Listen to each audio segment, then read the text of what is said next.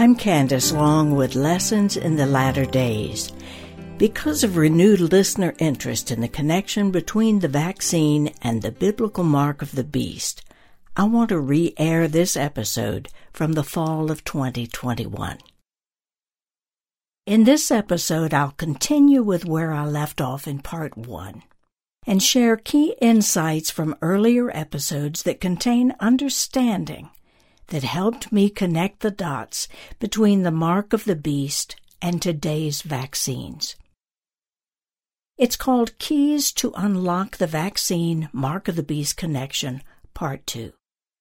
If you did not listen to Part 1, I encourage you to, because I will not repeat that information here. Now, the reason that I keep sounding this warning is all I have learned about the nefarious players who are running the show on the whole coronavirus vaccine narrative. For over 30 years, I've been studying their tactics, their identity, their ultimate intent, and what marks them as part of the kingdom of the beast. The biggest resistance to what I'm sharing is that many simply cannot fathom the diabolical way these people think. Jesus said we would know them by their fruit, so we're going to look at that fruit. He also warned us 3 times in Matthew 24 to take heed or be careful that you not be deceived, which tells us they have a powerful ability to deceive with words. Now, we see this in the media and the many voices of misinformation, and we're searching for what is the truth. Now, before getting into it, please understand that my realization that the vaccine could be the mark of the beast did not happen overnight. Rather, it was an awakening that came while researching various threads. Let me explain. When I was in the MBA program, we did a study of the brain and took an extensive test to identify our respective thinking styles. In other words, I was learning how my brain works, and it was very insightful. We know that there are left-brain people, those who focus on data and facts and science, and there are right-brain people who see things totally differently. I'm going to focus on the right brain for a minute because there are 2 thinking styles within right-brain thinking. First are those who process things through the lower right brain area. I call this area personalize. This is the area closest to the limbic system, which controls our instincts, feelings, and memories. These people are very strong in empathy and emotional intelligence. They navigate life using their gut, their intuition, and pay attention to the internal warning system that God put inside of all of us. The personalizers are deeply influenced by messaging that appeals to their feelings, or their compassion for the many who are sick. These are primarily trusting people by nature. This is the way they are wired. The upper right part of the brain, however, is a little different. I call it conceptualize. It's the ability to see patterns and trends and signs in unusual places.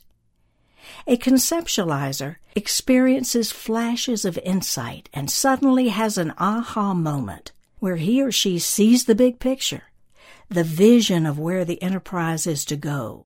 This ability is especially strong in entrepreneurs and visionaries. Now, each quadrant of the brain is found in the Creator, and we each have varying amounts, and that's what makes us unique. But with this area of the brain, the Lord gives conceptualizers the ability to see the end from the beginning and understand how all the pieces fit. Interestingly, scientists have a phrase that describes what right brain people experience 24/7. They refer to our aha thinking as bursts of neural activity.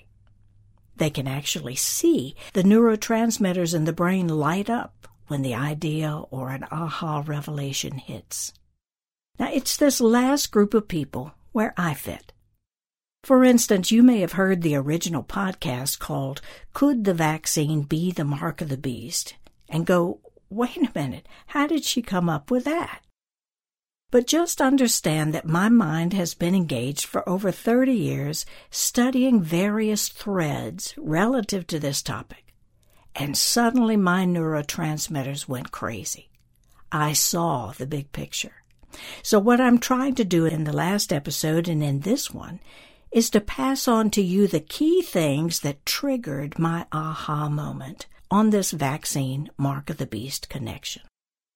As I review earlier episodes and you hear something that makes you go, wait a minute, I need to look into that deeper, make a note of the name of that episode and then go back to my podcast page at CandiceLong.com and find it. Remember, too, that in my description notes, I always put my resource material and links to additional reading if you're interested. So let's continue our review with a 3-part series that focuses on the invasion of the Nephilim. The Return of the Nephilim Part 1 deals with how the Nephilim invaded Earth the first time leading up to the flood. You'll see the pattern to look out for, what their initial strategy was, and the way that Satan has organized his spiritual army.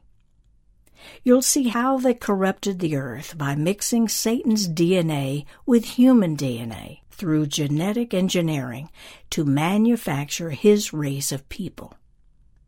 You'll learn the difference between fallen angels, Nephilim, demigods, titans, evil spirits, and demons. We need to know our enemies and how each category operates. What are their ranks and their areas of authority? I report my findings that since the 1950s, government leaders under Truman and Eisenhower made a secret alliance with alien beings, allowing them to conduct human and cattle abductions in exchange for space and aeronautical technology. I present evidence that as many as 3% of the U.S. population may have been involved in abduction experiences. That's over 9 million Americans. So imagine the intermarriages that have resulted from those millions of people in whom was inserted alien genetic material. In the next episode, The Return of the Nephilim Part 2, I break out Daniel's prophecy of the final kingdoms and focus on the final kingdom right before the day of the Lord. You need to know that the key marker of that kingdom, according to Daniel, was mixed seed, mixed DNA, which is why Daniel wrote that this final kingdom would be so dreadful and terrible. Simply put, it is because this final kingdom, ours, is not fully human. I also go into more depth into how those descended from the Nephilim down through the generations have assumed leadership in the highest levels of our government, technology, media, finance, business, education, and arts sectors. That's why our culture is imploding. Jesus said in the last days, wickedness will multiply. Now, the key concept here is the word multiply. When you have people intermarrying with Satan's DNA thrown into the mixed race, let's examine the difference between the words addition and multiplication. Let me show you. When you add 2 plus 2 5 times, you get 10. When you multiply 2 times 2 and keep multiplying that answer 5 times, you get 4,294,967,296. This is what is happening. Since wickedness is multiplying, what did Jesus say to examine? Their fruit, their behavior, which is what? Pedophilia, lust, sex trafficking, incest, bestiality, gender confusion, homosexuality, abortion, the list goes on. In this Part 2 episode, you'll also get my findings on the Global 2000 report A Blueprint for Global Genocide, that was written and adopted in 1979. You'll see what the power players of the elite, also called the Illuminati, envision for the New World Order. And lastly, in this episode, you'll see the first major door that the United States opened, which allowed all of this corruption to take place. We are reaping exactly what we have sown. The episode, The Nephilim at Work Today, unveils the strategy of how the Nephilim have maneuvered their way into top leadership in our culture. We see the growing Nephilim influence in boardrooms, legislative meetings, and city councils, school boards, and even churches to inject otherworldly views and to shift mental and spiritual mindsets. This episode will help you learn to spot the decoys, the ones who look normal on the outside, but at their core are not one of us. And when you run into decoys, how do you deal with them? Equally important, you will learn how to protect yourself so you don't become one. In this episode, I give historical and biblical context as to how pervasive the Nephilim's influence will be in the latter days and what the signs are as their influence grows. I talk about the final kingdom that Daniel described and how that kingdom looks like ours. You'll see Alexander the Great in a different light, in that Daniel traces Alexander's DNA back to the Nephilim, and how those descended from his reign wound up in Europe and intermarried into the highest echelons of world power, birthing the players that are now orchestrating the New World Order. If you want all these facts from this 3-part series in writing, you can find it as a monograph in my online store at CandiceLong.com. It's called Return of the Nephilim, which helps support the work that I do. In the descriptive notes to this podcast, I include a link to the monograph, and I'm also going to give you links to 3 other monographs around this topic. I don't want to overwhelm you, but I want you to understand that my connecting the vaccine to the mark of the beast was not a momentary idea blip. The research the Lord has had me do in this area has been extensive, spanning almost 10 years. So please check out these resources that I list for you in this episode's descriptive notes. In the episode called Surviving the Coming Judgment, I break out the important application of Proverbs 26 and reveal how we have opened doors to bring harm to our nation. This is important insight for intercessors and those burdened to pray for our country and to repent for our sins. I also share how these open doors relate to the cells in our bodies being more susceptible to disease. Now, knowing what these open doors are and closing them can literally save our lives and the lives of others. I conclude this episode with 7 things that you can practically do right now to help your family survive the judgment should things get worse. The last group of episodes that are especially pertinent to the vaccine Mark of the Beast connection is another important 3-part series called The Nephilim UFO Connection. Just the other day, there was another segment on 60 Minutes showing the strange things that pilots have been seeing in the skies for many years.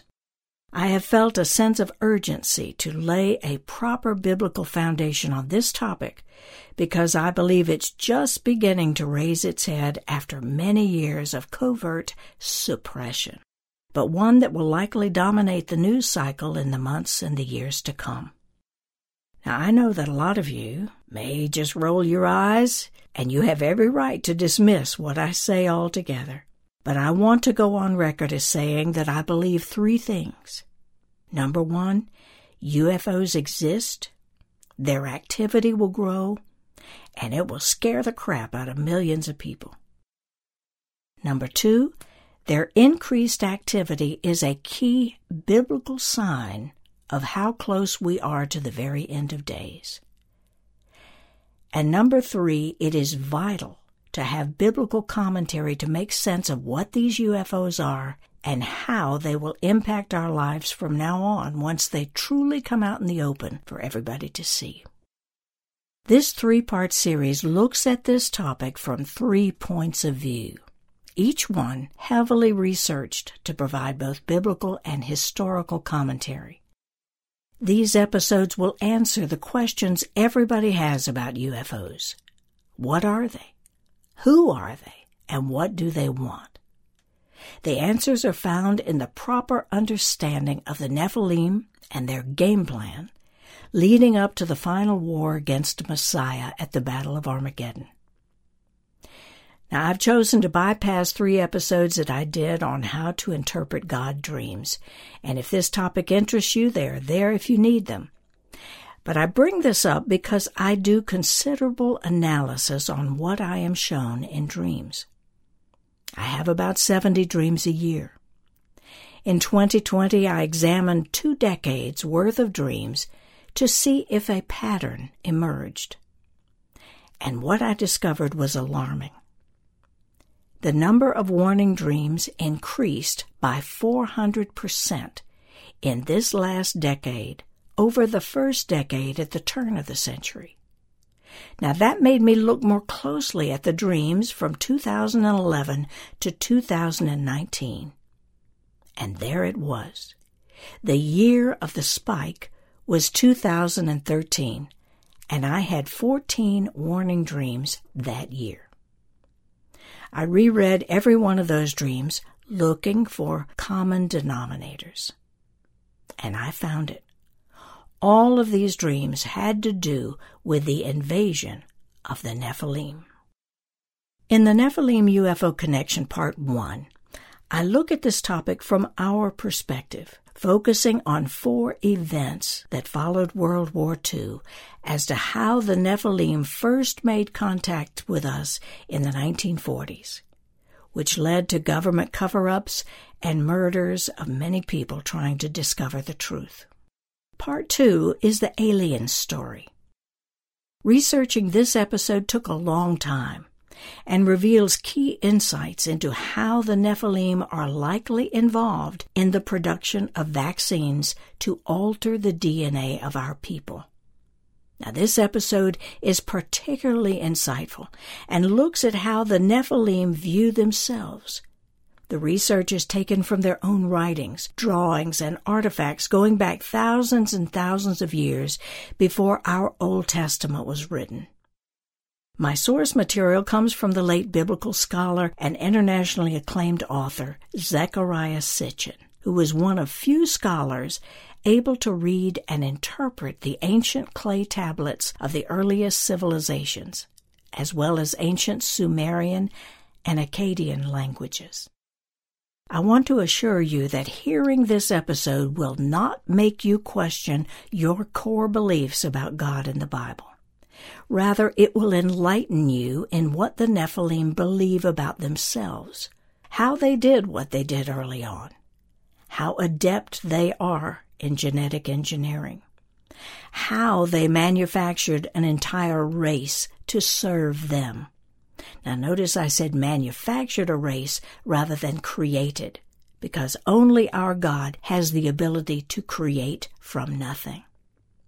How this race of human beings look like us but are not like us in their DNA, and how they believe that the earth and all of its resources, along with all of the humans, they believe belong to them. You'll hear where they came from and what they want with us. Now, I'm not a fearmonger, so my motive is to enlighten you, not to terrorize you.